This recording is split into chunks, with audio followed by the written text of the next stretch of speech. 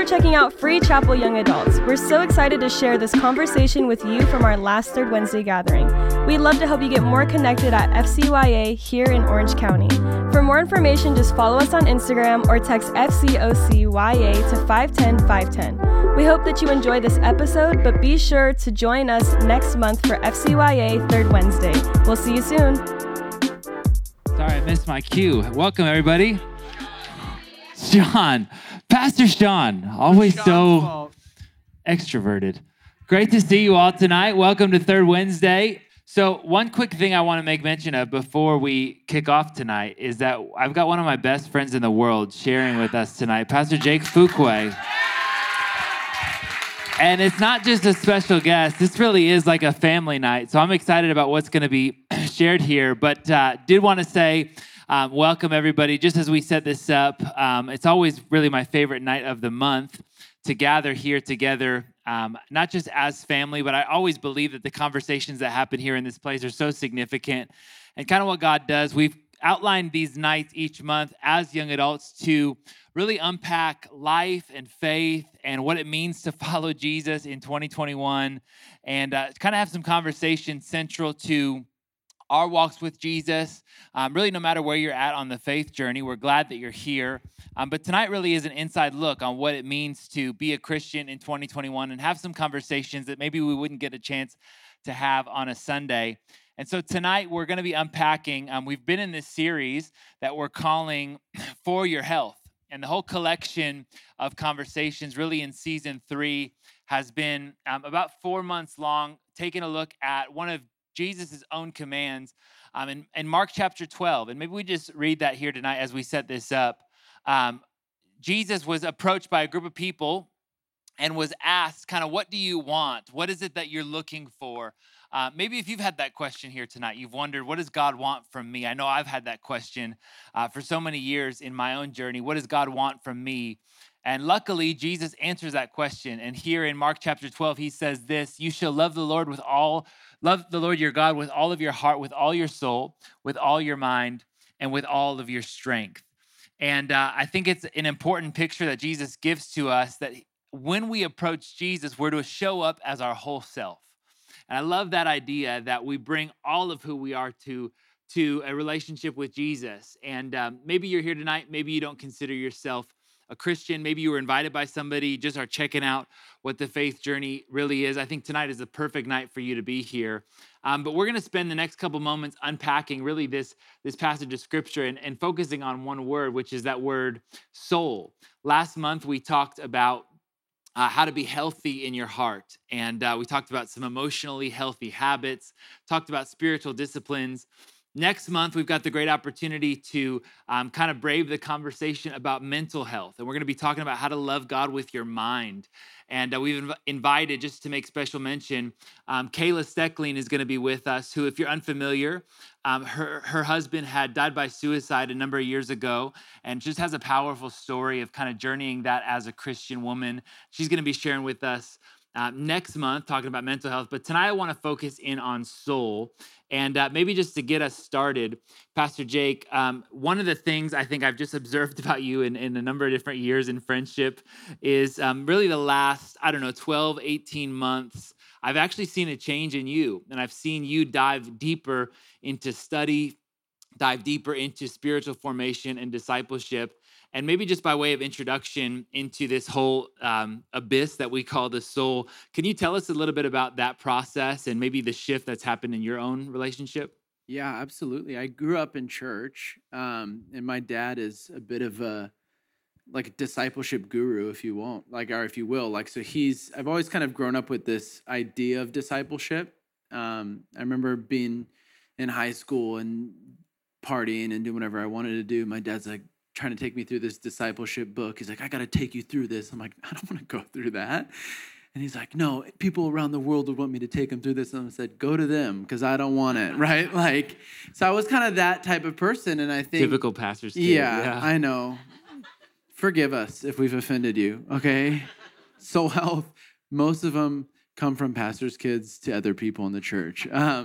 No, but I this last year, I started doing something every January called the 30-Day Shred. I will be my fourth or fifth year coming up this January. I had a conversation with a pastor, and he said something staggered me. He said, in the Jewish faith, 80% or so keep their faith after they leave the house, but it was about 22% of Christians after they leave their parents' home keep their faith. And he says studies show that it goes down to the daily, the weekly, the yearly routines and rhythms that they have in the Jewish tradition. Weekly, or daily, they have dinner with family. Weekly, they have Shabbat.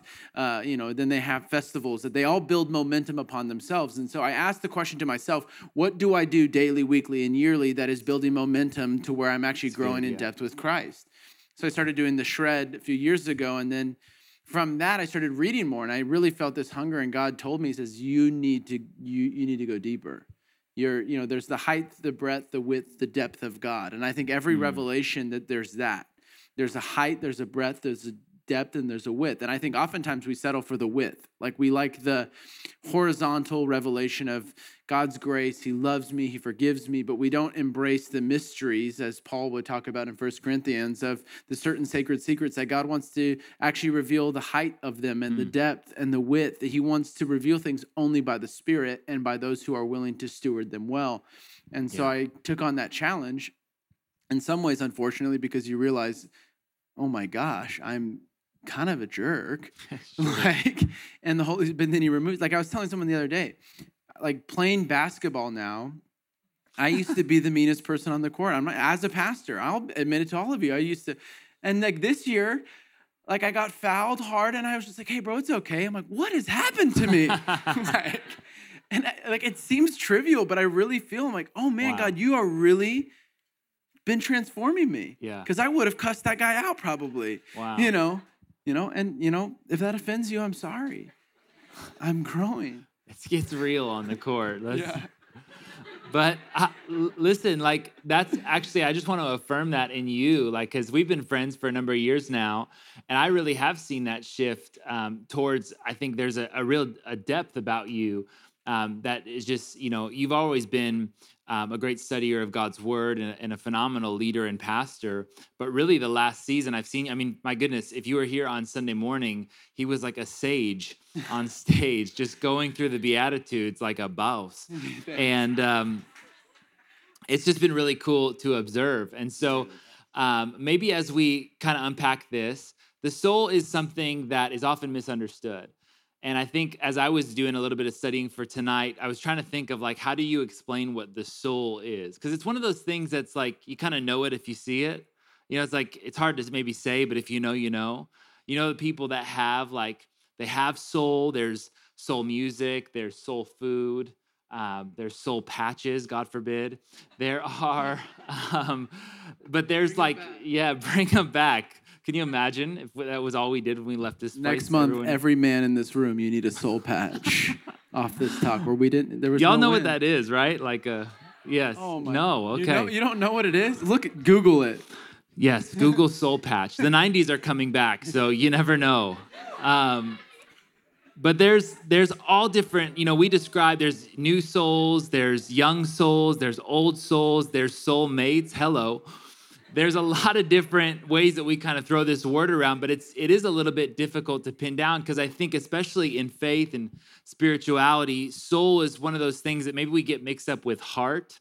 Maybe we think I've heard a lot of these different. So when it comes to soul, can you tell us maybe your perspective on it? I love what C.S. Lewis says, by the way.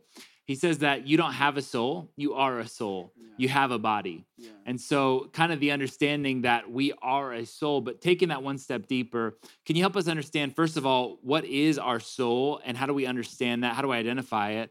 And then how do we love God with our soul? Yeah, Dallas Willard, who I read a lot, and in the book Renovation of the Heart, which I suggest to all of you. Yeah, we may need to take a moment and get your top 3 book recommendations out of the way here tonight. Current book, Live No Lies by John Mark Comer. Please read that. Renovation of the Heart by Dallas Willard is an easy go-to. And then Spirit of the Disciplines by Dallas Willard. You can go. Okay. Those are the easy top 3. And if you want more, let me know. But the soul is defined by him as like the administrator of the body, right? So, or of your life. So the spirit is what's transformed by God, but then the soul is what kind of like tells what's happening in the spirit to go to the rest of, whether that's your emotions, your thinking, your, even your impulses, your desires. And so if your administrator is disorganized or disoriented, then you have these wrong things begin to happen in your life, if that makes sense. I'm trying to break it down in a very simplest, he's way smarter than I am, but it's the administrator of your life. Yeah. It organizes everything that's happened or disorganized around something. So if your soul is oriented around something other than God, even if you have this like strong desire to follow God, what begins to happen is it gets going in different directions. That's not because it's disoriented. And you've got to reorient your soul. And we could break that down. And that's what we're talking about. Yeah.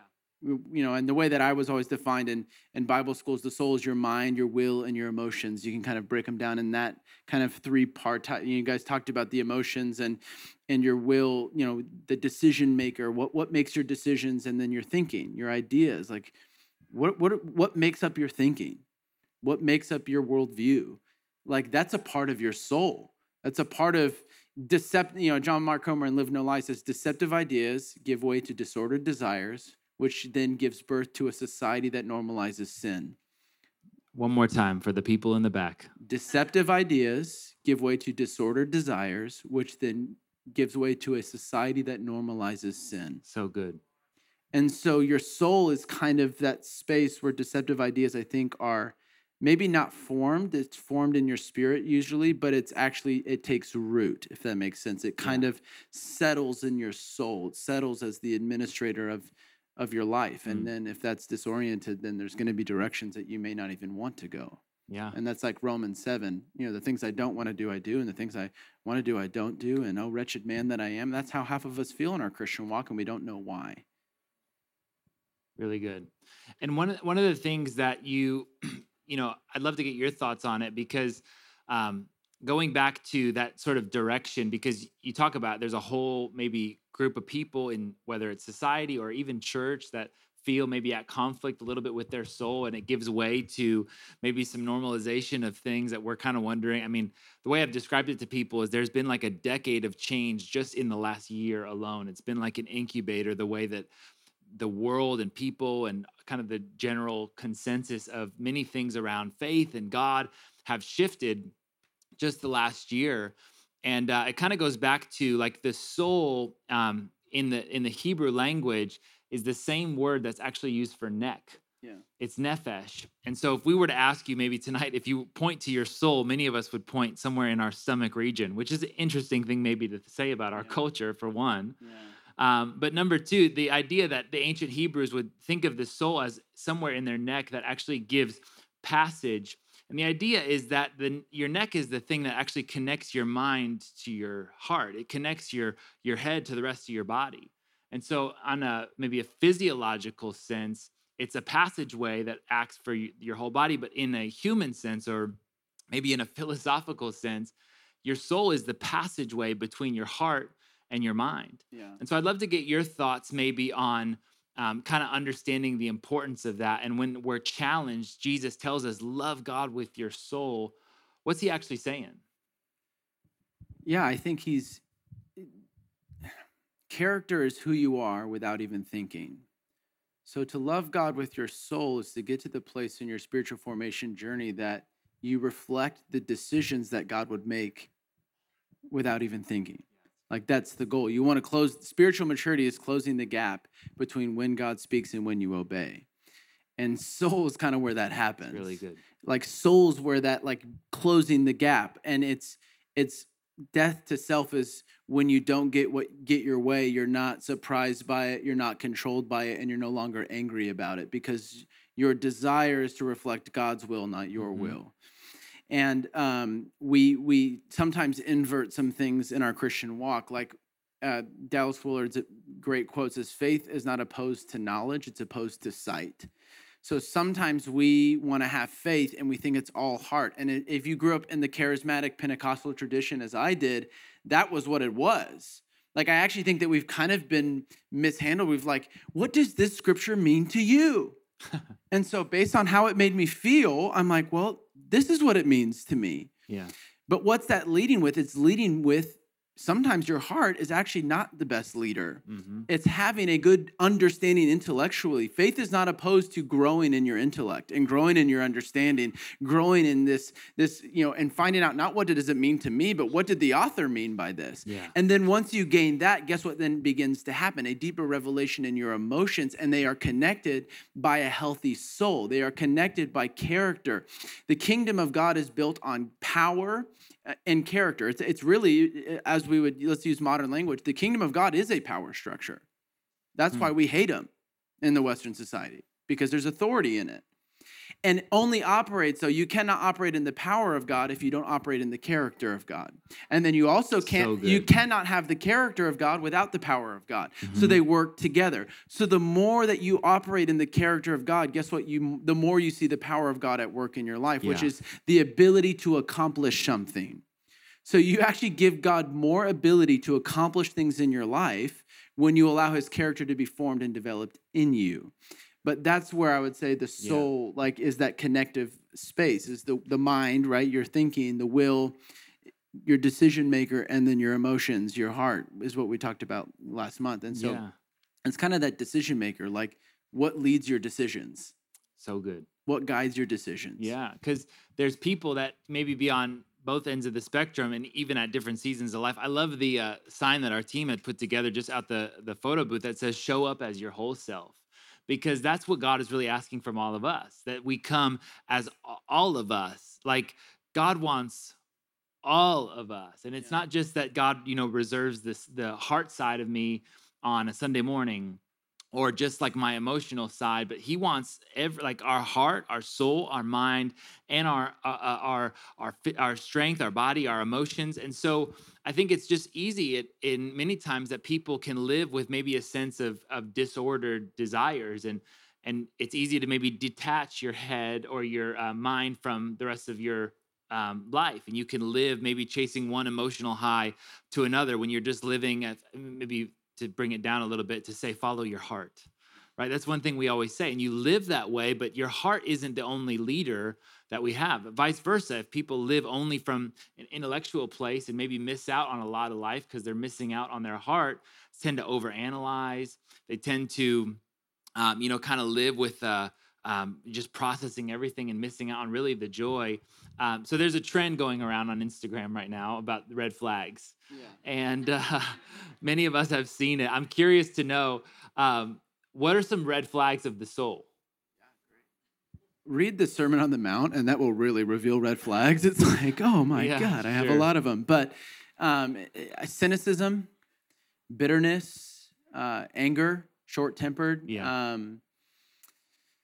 I would say restless as well. Like you're just always, there's this illogical nature. I think when we talk about the heart, the funny thing is it's a lot of the times the heart is mentioned in the Bible. It's talking about guarding it, which kind of speaks to maybe its vulnerability. Sure. Like sometimes we like to lead with our heart. I am that way. If you know me in any way, shape, or form, I will lead with my heart and probably ask for forgiveness later, because it's like, I'm so sorry. I probably shouldn't have said it that way.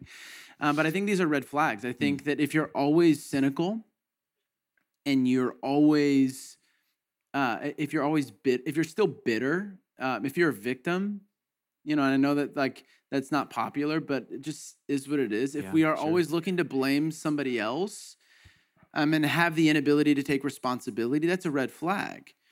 Because what that means is you actually don't trust God with the vulnerability. Wow. That doesn't mean that if someone has done something to you, that's right. But I'll quote C.S. Lewis in The Horse and His Boy, if that's okay, which is the Chronicles of Narnia, the third book. And Aslan, if you read the books, I mean, it's pretty theologically loaded. We get it. You read. No, but it's good for you. Aslan goes up there's these two kids, and they get separated, and Aslan comes up to the boy Shasta, and Shasta immediately says, "How's Aravis?" And he says, "I'm not here to tell you her story. I'm here to tell you yours." And then the same thing, he goes to Aravis, and Aravis, the first thing she says is, "How's Shasta?" He says, I'm not here to tell you his story. I'm here to tell you yours. Yeah. The lesson is from C.S. Lewis is this. Why is it oftentimes the first thing that we say when God approaches us with something that maybe we are convicted about, we try to shift blame or try to say, well, God, what about this? Wow. Or what about them? Or, have you seen the political climate of the day? I just can't. How can I be settled and have peace when the world is just in shambles? It's like, okay, we get it, but God is trying to tell you something about you. Yes. And an unhealthy soul likes to shift blame. So good. And we all have periods and times where our soul is unhealthy. Let me put it that way. Yeah. Because just like anything, just like a diet, sometimes if you get off your diet, guess what? Your body can get less healthy. There is soul care. There are things that we should do and should be doing that. And if we don't, as it talks about in Hebrews, I actually think you can drift away. And as you drift further and further from intimacy with God and you get consumed with other things, your soul becomes unhealthy. And then I also look at your friend group. Yeah. That's another good way to see if your soul's healthy or not. Like you become kind of who you surround yourself with. Everyone just looked at their neighbor. Are you healthy? This good. generation, and I'm in it. Our generation is the king and the epitome of the verse when Jesus says, "The blind leading the blind." Wow. We live in echo chambers of people, and I do the same thing. We live in echo chambers with people who agree with us, and validate our pain, and validate our victimhood, and we have no one in life saying, "Hey, yeah, I get that, but you need to grow. You need to become Really mature." good. You need to, because that's a biblical relationship. So it's all blind leading the blind. We all talk to people who read Richard Rohr and do this. And it's like, well, is it really like what this means? And we just surround ourselves with an echo chamber of discontent, of cynicism, and we don't have any logic, and we have no one to say, hey, bro, you're being an idiot. Trust me, all of my friends are pastors' kids. Me and my brother are the only ones standing in our faith. In my group chat, you would be like, I work at a church, and you should hear the things they say about church. And I have to tell them, guys, I work for a church, and I don't believe anything you just said. But I look at their life, and I'm like, what's off here? And I can honestly say this: have people in your life that you don't agree with, and not just on the side of bringing you in, but people who maybe can challenge you in your faith, challenge you in who is challenging any of us? Because we only listen to the YouTube messages that we agree with. John Mark Comer said this in an interview with John Tyson. One of the greatest idols of the church today is preference. Stylistic preference. Wow. So we only go to the places that stylistically we prefer. Like when Sean does this song, I'm all about it. But when he doesn't, it's good. And Sean's amazing every Sunday. Yeah. If you don't, and it's not an thing. I'm just we all do it. I tell Sean, I'm please keep your shoes on. Why? Because my preference is no barefoot worship. It's my preference. It's my preference. But we surround ourselves stylistically with preferences, okay? So preachers who only preach what we like to hear is a preference, or how they like the style, yeah, the style of how they preach. But we don't even question theology anymore. Oh, they made me laugh and cry. It was such a good message. God Almighty, that I had to get off Instagram because it wasn't good for my soul. Because how many people would repost sermons that theologically were whack? Hey, we just throw this out. It doesn't matter. It's just this. It's just Jesus.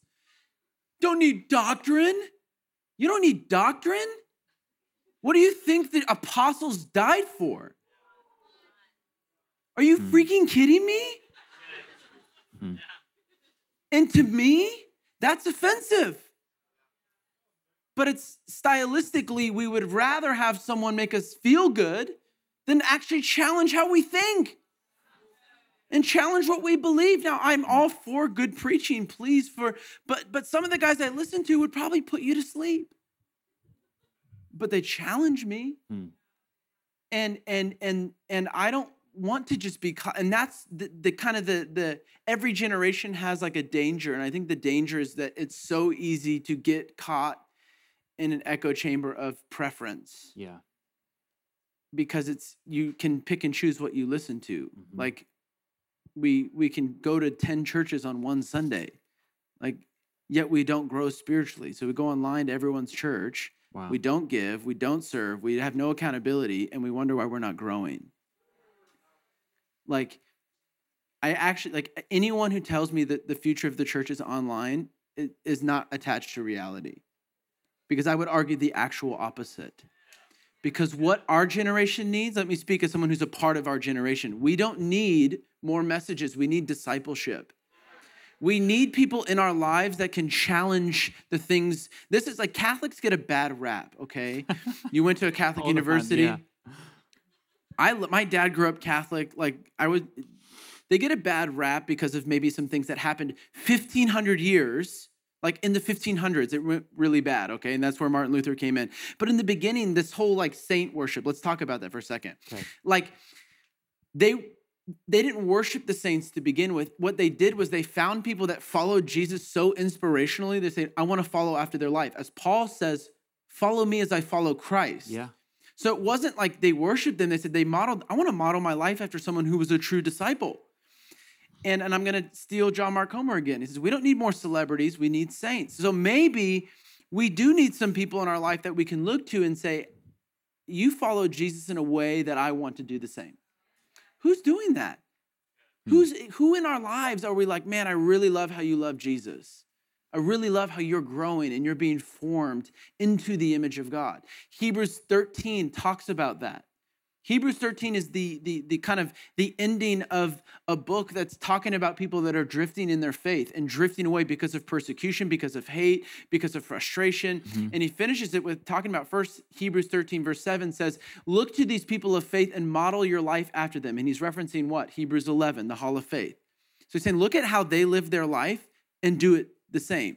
Then Hebrews 13 verse 13 says, hey, leaders, it's your job to watch over their souls. And so make it joyful for your leaders. Yeah. Do we make it joyful for the leaders in our life to lead us?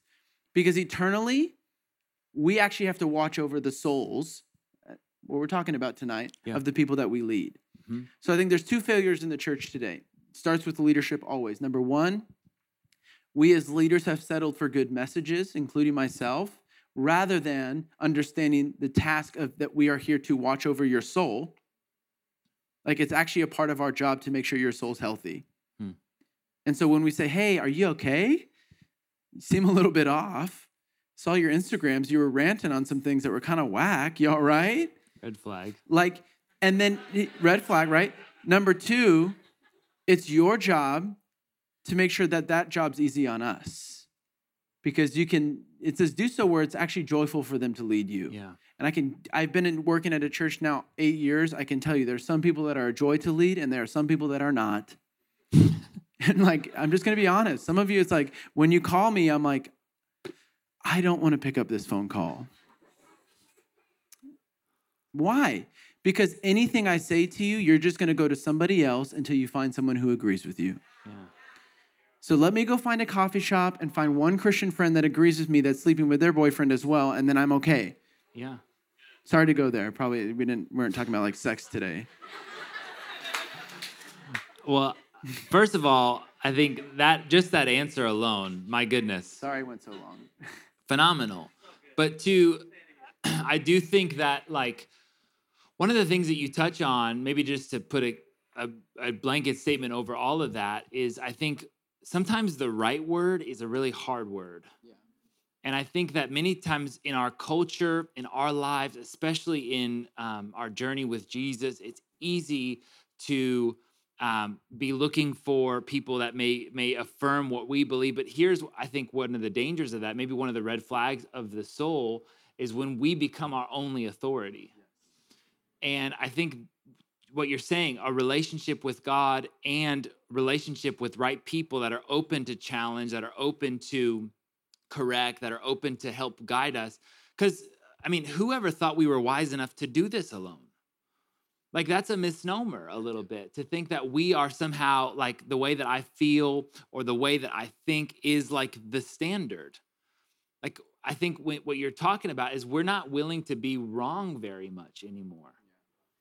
And I think we become so accustomed to living our life in a way that only reinforces the way that I think and the way that I feel. And the danger of it is it actually doesn't produce health or wisdom. Like we need what the scriptures say to point us, number one, to a relationship with God, and then to a relationship with wise people. Like all throughout the scriptures, there are moments where it's a relationship with God or it's a relationship with people that help guide our souls into the health that we're talking about. And I do want to say here tonight, like part of this, I hope you don't hear, we're not trying to condemn. We're not trying to be playful with some things that may be tough to navigate or tough to understand. I think just as your pastor here tonight, I want to help you to get healthy. I want us to live in a way that our souls are flourishing. Like the scriptures say that it goes well as it is in our soul, that our souls really get to a place of health. And so really the danger is if we're not ever letting anybody in to guide or to correct. I mean, so many times in my life, the thing that I needed to hear most was the thing I didn't want to hear. It was the thing that was so tough to hear. But man, that was the moment that God used his word and somebody else in my life to really bring me to a place that I even began to understand maybe how things have fallen out of line, how my desires have gotten out of order. And it's just too easy to spend time listening to only the voices that we want to hear. Like, can I just say one of the things about, I'll just say for myself, it's so tough, I think, to be navigating young adults ministry and in my own marriage. And so many times we get to a place where, we're talking about, where we're kind of surrounding ourselves, like you talked about, the echo chamber of voices that we're listening to. And yet we have a generation of people that have no problem spending 2 hours on Netflix every night, but leave church early because it's too long. And it just recognizes, hey, this is a red flag in my heart. This is a red flag in my soul. This is a red flag in my life that I can't get to a place where I'm just like becoming it's just about my gratification. It's just about what I think. And so kind of in that line, I want to tackle something here tonight that really is, I think, on a lot of people's minds and a big journey for these young adult years that has really gained a lot of popularity the last year through some TikTok theologians. And I want to know about deconstruction.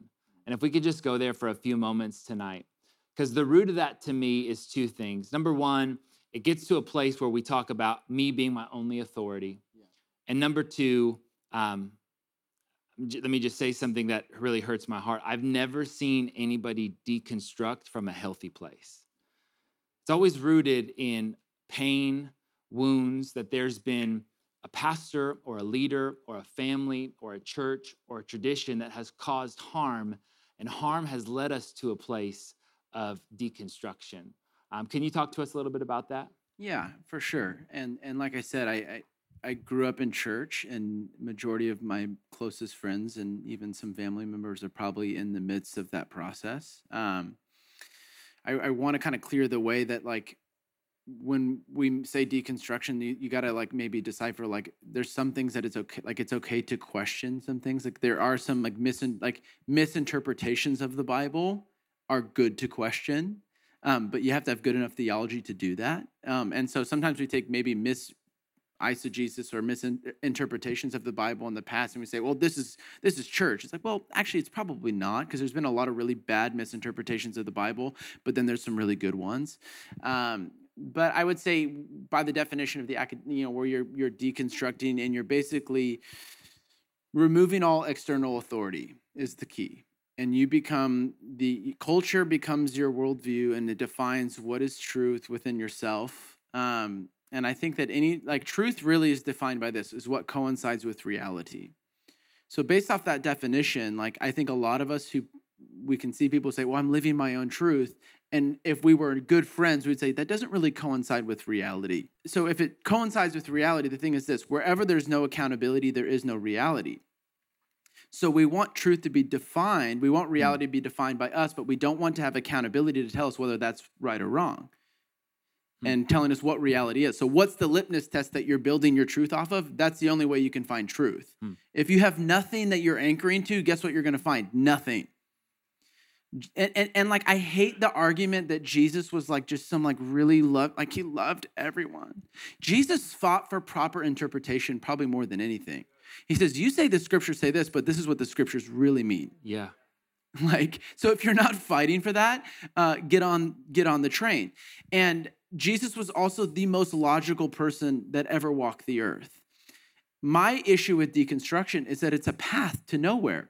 Yeah. Really, it's designed, if you go back to its inception, to question everything and to always question everything. So you will live your life just finding something to question and to always, well, they really didn't do this, so there must be this in there. This must be, and you're going to find some power structure that's corrupt by some language, by something, and guess what? You will always go down to the path of destruction. Go down the path of just nowhere, leading to nowhere. When they said to Jesus, they said, how can you explain these miracles? This is what they said.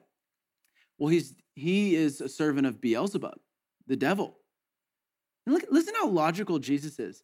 He says, do you, like, I'm going to just put, like, he's like, why, if I worked for the devil, would I cast out a demon? He's like, a house divided would work against itself. Like, so that doesn't make sense. Yeah. So logically, it must be, I'm from God. What is the logical path in the questions that you're asking?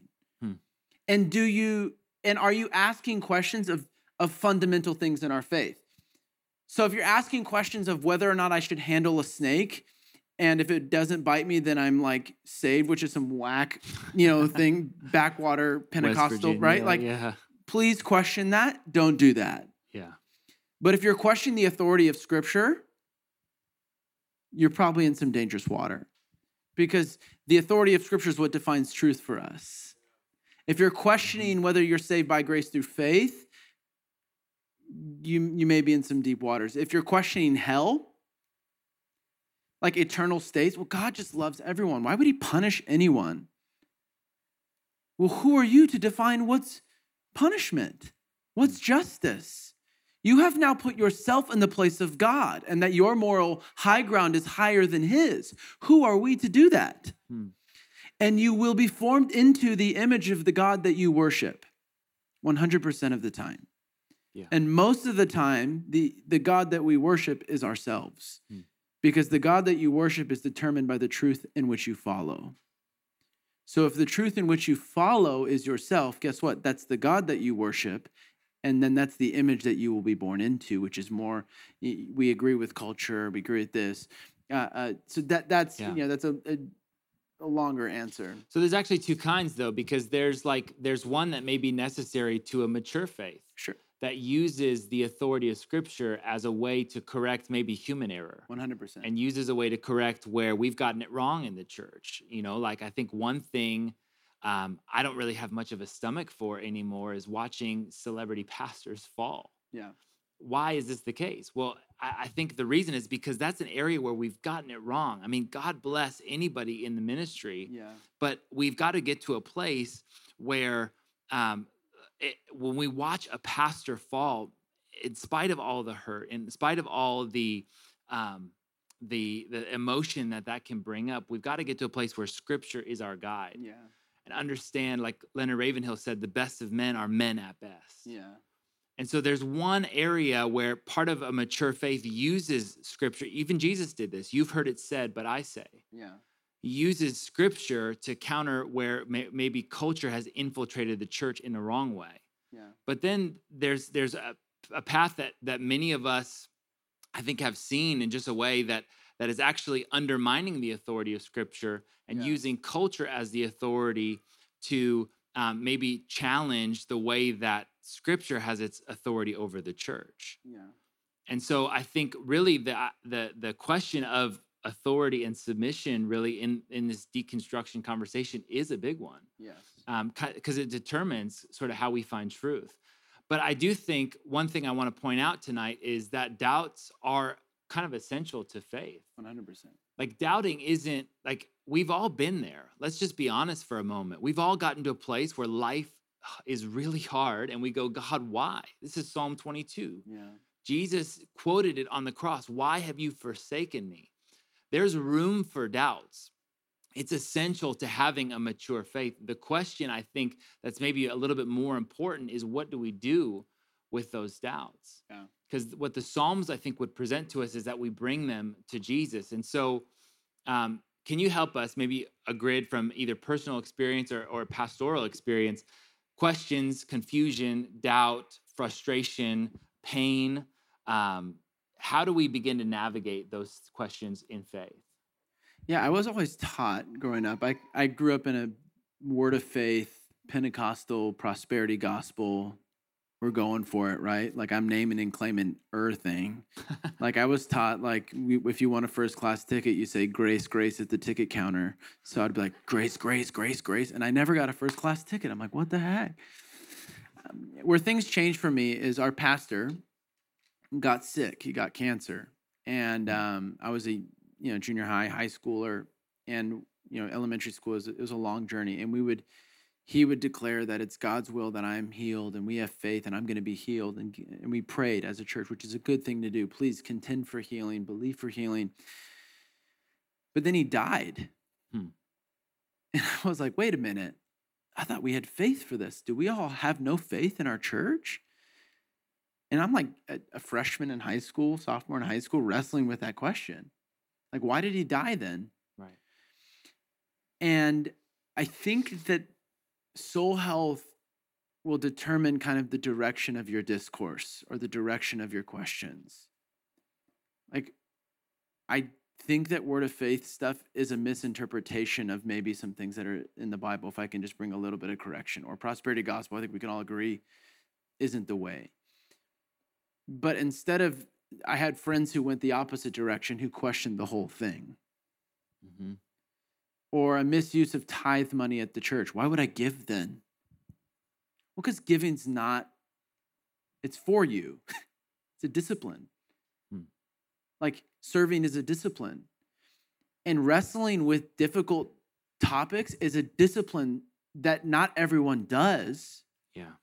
In 1 Corinthians chapter 2 says only the Spirit of God knows the thoughts of God, but he wants to reveal.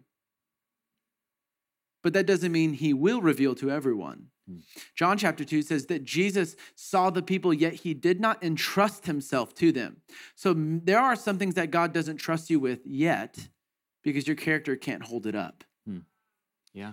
And so I think that the questions that you're asking, it's like, okay, I had to bring a correction to me is, what is faith? What does that mean? Does it mean that I just pray for things and I get things, or is it something deeper? Sure. And I had to be convinced, which that is faith, that it is not about the things that I get. It's about the person that I've already received, which is Christ. Mm-hmm. And that in Christ, I've gotten all that I need. So if I'm broke and I'm poor and I'm persecuted here on earth, guess what? I've received everything, all that I need already. So it's that shift in perspective. We think so earthly about things.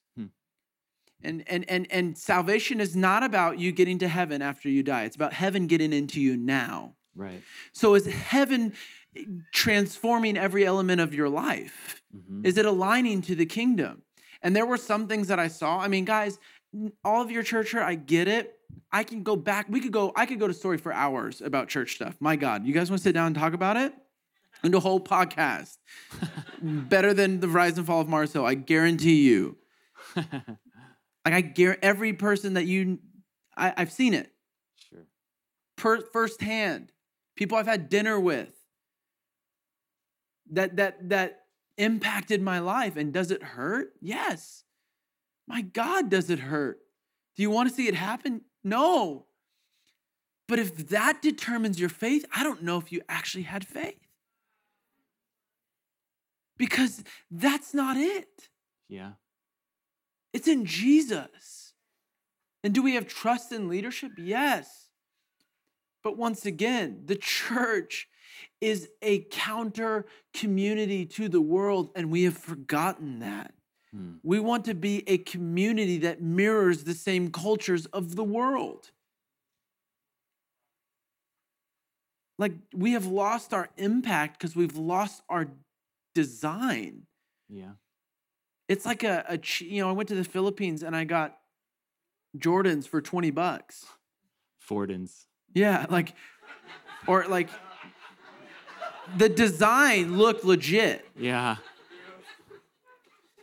But it was a cheap imitation. You try to play basketball on them, guess what happens? They just they disintegrate in front of you. Where's my shoes go? That's what's happened with the church. Huh. We've taken, I try to carbon copy things and say, oh, we're just doing this to reach people. And then it disintegrates. People's faith is disintegrating. Why? Because for the first time in our Western world, things are starting to fall apart and we don't know what to do. Yeah. Every area, politically, spiritually, socially, and we are freaking out. Because everything that we built our faith on was disintegrated in front of us. Yeah. But please do not hear me wrong. Church is essential to your life. Yes. If you do not have people in your life that are pushing you into formation, into Christ likeness, you are not doing this the way that God designed. God did not design you to determine how well you are doing. I think there are seasons in your life that maybe it's okay that you get to a space where you're silent and you're solitude, okay, where am I at? But you better get somebody in that journey really fast. That's why marriage is so hard. Everyone who wants to get married. And my wife's the easiest person to be married to. Let me put it that way. She is amazing. But it's still the most sanctifying relationship in your life because it's constantly revealing how selfish we are. It's constantly revealing what's off in you. But it's just a mirror and a picture of what your relationship with God should be. Yeah. As Isaiah steps in the presence of God, he says, I am a man of unclean lips. He didn't step into the presence of God and say, God, thank you for choosing me. You made the right choice. I have been waiting for my opportunity to get on the mic to preach in front of thousands of people so I can get a lot of money and then be an influencer on Instagram. It's no, it's the opposite. He was afraid of the call. Sure. Discipleship is the only way. It's not a way, it's the way that I follow in the ways of Jesus himself. Yeah. I do I don't do disciplines because I'm not religious. I don't need to read my Bible and pray or go to church is a discipline, giving is a discipline, and it's a means of grace. Let me change the word if discipline really ruffles your feathers. It's means of grace. And 1 Peter says this, my friends, may you what? Grow in grace. Yeah. So mercy is God forgiving you. Grace is God empowering you. So there's means of grace. Giving, tithing is a means of grace. It's not about the pastor misused my tithe at the last church and I just don't think I can trust anyone. It's not about him. God's not here to tell you his story. Guess who will be eternally responsible for how they use church finance? Them, not you. But guess who will be eternally responsible for how they did not listen to the discipline that God gave him? You. You will be held responsible. Did you do everything that God says, hey, I want you to study your word and read your word. Meditate on the word day and night. Yeah. Well, I don't need to. I'm just not religious. I'm not about the disciplines. No, it's actually meant to grow you. Prayer, solitude, silence, these things that are beautiful, God made them for you to help form who you are. And I think we lack that in our churches today. Who's forming us? Who's shaping us? And this summer, I got caught up and there was times I was wrestling with it. And and I really began to ask this, do I even know what I believe about this? Does God care about racism? Are you kidding me? Of course. Biblical justice is throughout the Bible. The problem is we define what justice is, not God. Sure. Do I think that we should be on the forefront of social issues? Are you kidding me? And if you don't know church history. The church changed the medical field. The church changed, I think we argue against abortion, yet then why aren't we fighting for women's health? For people who cannot afford to have a baby. If we believe in life, then let's put our money where our mouth is at. Let's put our sacrifice. Let's put our service. Let's do what God has called us to do. Because this is it. If you're loving God with your whole being, then your whole being will be engaged. Yeah. So we have two sides of the coin. One side of the coin wants to be only physically engaged.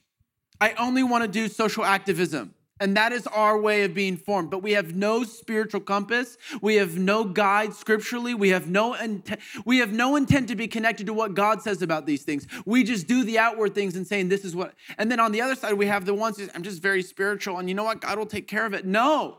He has challenged you and commissioned you as the church and the body of Christ to be so formed into the character of God that his spirit begins to permeate out of you that you cannot help yourself.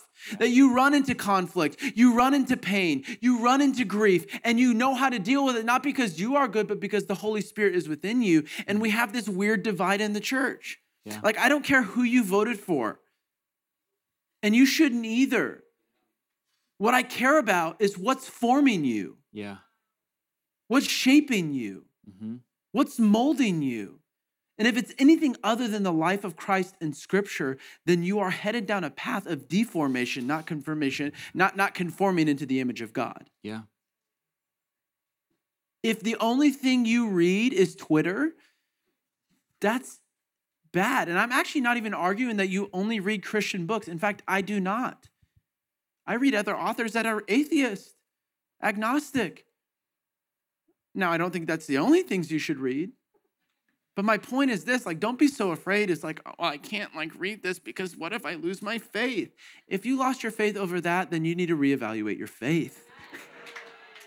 But at the same time, I'm setting you up for yeah, we're going to read only these guys. But good. At the same time, you should be reading things that feed your soul. And so these are kind of the way I split my books. What's informational and what's formational. So when I go into those books, I know what's forming me and what's just informing me. Mm-hmm. What am because I think sometimes we don't even know enough about the things that we're trying to argue against. Well, no, Donald Trump said it's wrong. My bad. Let me put it this way. He is not the image we're being formed into. That's right. Jesus is. Okay? Sorry for anyone I offended. It's okay. This is what Young Adults is for, because there's been about 6 lines in the sand that we've just dusted tonight. And if I've offended you, I'm really a nice person. I love you so much. There are definitely people that are listening on the podcast right now going, why is he so angry? I'm not angry. And I always try to tell people this. I'm just really passionate, but I'm actually a really joyful person. Gosh, what is wrong with this guy? Yeah. What got into him? Yeah. Talk about formation. Well, there's a lot of what you said, but I think it kind of comes back to this same question about our soul is meant to be formed. I think of 2 Corinthians 5. When it says that we are ambassadors of Christ, yes. that we live in a new kingdom and we're meant to be a representation of that kingdom to our world. Well, what comes from that kingdom? It's a soul that's been transformed. Yes. That there's actually a steadiness and choosing kind of what voices I'm going to turn the volume up on, and choosing kind of what's going to be my authority, how I'm going to live my life. And this is the point I want to make tonight, even in the moments of hurt, even in the moments of pain, because those are the moments for all of us that it's so easy to get thrown off course. Yeah. And we become reactionary and we actually swing the pendulum too far the other way instead of handling it like Christ. Think of Jesus's example, because we can think shame has no place in the church. Questions have no place in the church. Pain, suffering, hurt, it has no place in the church. And in fact, if I got hurt from that place, then it's a question of this whole thing in the first place. But look at Jesus. Look at his example, who took on shame, who took on hurt, who took on pain, and he transformed it. He took on that very thing, and he uses it as a way in even his life to take on the moment of death, and he triumphed over it. He took on, he wasn't even, we think about Thomas, we think about those first disciples, everybody, they doubted this guy, they killed the man. And yet he takes all of these questions, all of the hurt, all of the pain, and he's there with us in our midst, and he transforms it. And I want to ask you this just by closing. Actually, before we do that, I want to ask the guys to put up Psalm 1 on the screen, because this has been on my heart even as we were chatting and kind of preparing. Psalm 1 it gives us a picture of two different kinds of people. And I'm going to read it here in a moment. But there's this picture that Psalm 1 gives to us. And this is the way the book of Psalms opens up. And Psalms really is a whole book about how we're to bring the entirety, our whole selves, to God. That all of our life experience and the scripture actually becomes the grid for every emotion that we have, bringing it to God. For doubt and questions, they don't demonstrate that our relationship is faulty or lacking. It demonstrates just how close we are to God. Psalm 1 says this: "Blessed is the one who does not walk in step with the wicked or stand in the way that sinners take or sit in the company of mockers, but whose delight is in the law of the Lord and who meditates on his law day and night.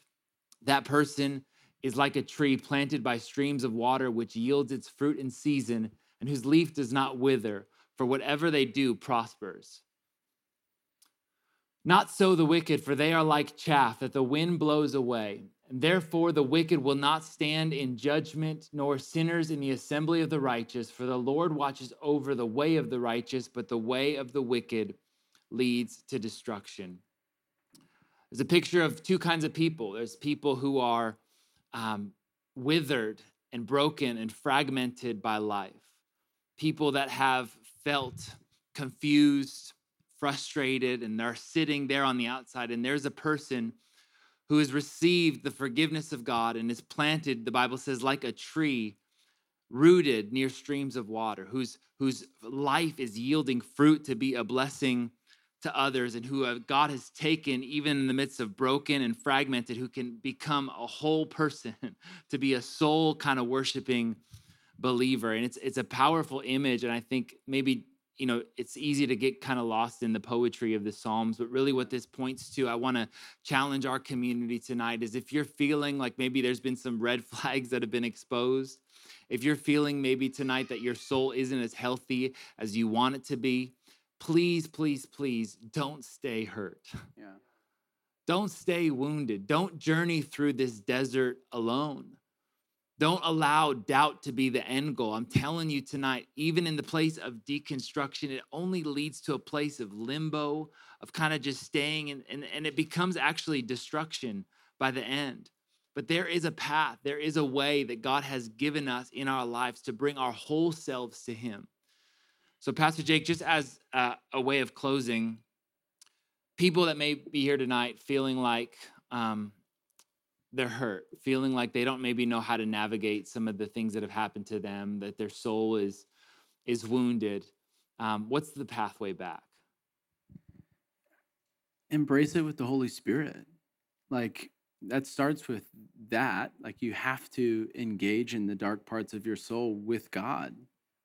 And not think like, and then confess it to someone and get accountability in your life that can deal with the revelation that God has revealed in you, right? Mm-hmm. Like, so if God has revealed that you're hurt by church, then you should, one, repent of it. I know we don't like that word, like young adults, repent. Like, well, realign with God's word and say, God, you know what? Forgive me, because I am bitter. Yeah. I am angry. I am hurt. Don't let your hurt turn into hate. It's okay to get hurt. That's it. It's okay to get hurt. God, like, it's okay to get hurt, but don't let it turn into hate. Mm-hmm. So repent. Say, God, I feel like it's turned into unforgiveness. It's turned into hate, and I'm angry, and I'm frustrated, and I need your help. Go to a place of prayer. Pray. Mm-hmm. Talk to God, and then bring somebody into your journey and say, hey, you know what? Leader, pastor, I've been hateful, and I'm still probably have some fragments of hate. I still have some fragments of bitterness, and I'm not there yet, but can you challenge me on this? Why is it important that we're in the body of Christ? Is because we have people that can hold us to our confession. Mm-hmm. That's what baptism is twofold. You're not just, you're confessing in the spiritual realm, I'm on Team Jesus, but you're also confessing on the natural realm. All of you who are watching me, you get to hold me accountable to this confession. Yeah. So the same should be that our journey with life, like what has been off and what is painful and what has been broken, and don't run from those things. Yeah. If it was a father wound, if your dad hurt you, which is pretty like statistically crazy right now, don't run from that and say, embrace it. And say, God, show me what a father is supposed to be. Because it says we have the spirit of adoption, right? Yeah. So we're brought into the family. But then bring somebody into that. Someone who can speak life, someone who can speak the word, who can speak grace and truth. And say, hey, let's journey this through. And one of those people, luckily, I have an earthly father, and you can attest to this. There'll be times I'll be just furious about things in the office. Ready, and Sean can attest to this too. I'm ready to toss things, man. I get hot-headed. And it's from a place of usually hurt or frustration or maybe not feeling heard. And I'll call my dad and I'll give him the rant. I'll give him my diatribe of, this is what's wrong with the world and the church. And my dad always seems to just bring the correction I need. And then I'll come back and Cody's like, man, you seem a lot better. You were not okay later. So yeah, I talked to my dad, he talked some sense into me. And, and it's not just him, it's other people, but who in your life can say, hey, yeah, you're worrying about things you can't control. Half the time, the things that we make our life mission are the things that we can't even control anyways. You can't control how well or how not well your dad fathered you. You can't. You can't control how you respond. You can't control if you deal with it. Yeah. You cannot control if someone hurt you. You can't control how that church leader handled things. But you can control how you treat the church. You can't control how you treat other believers. And so, can we just pray over everyone in this moment, and then we'll go into worship? Can you stand to your feet?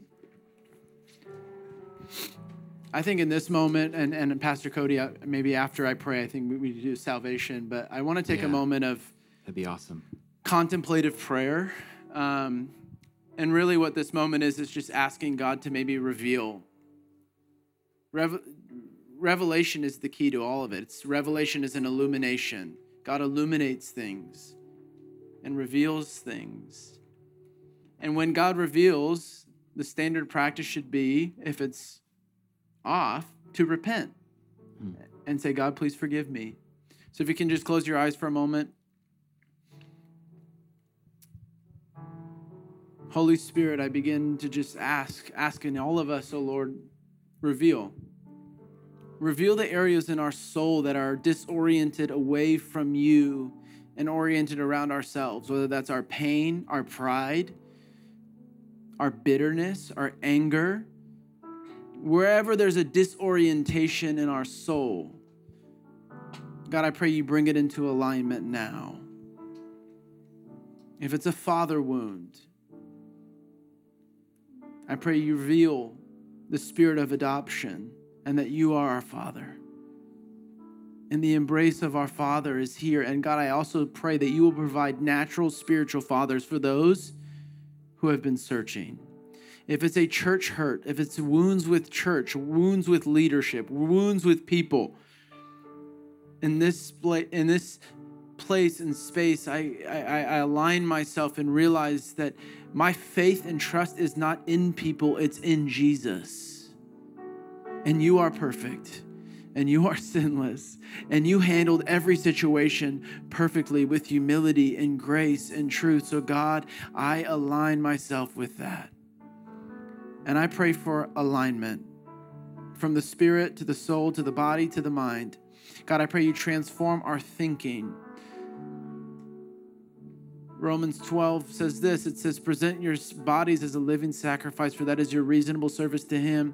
Do not be conformed to the patterns of this world, but be transformed by the renewing of your mind so you can discern the good, the perfect, pleasing will of God. So this is how I finish. God, we present our bodies. We present our physical bodies. We present our emotions. We present our feelings. We present our hurts. We present our good days, our bad days. We present our dreams. We present everything at the feet of Jesus. And we say, it is all up it's all for you, and we give it up as our reasonable service, our reasonable response. And God, I pray any area that has been conformed to a pattern that is apart from Scripture or away from Scripture in our thinking, God, align it to your word, align it to how you think, align it to the mind of Christ, which is the attitude and the approach of Christ. And God, help us be those who can discern the things that are good and perfect and pleasing. Let us be those who can discern what is of God and what is not of God. We can discern the things that are pleasing to the heart of our Father. God, we thank you for healing, restoration, and realignment. In Jesus' mighty name, amen.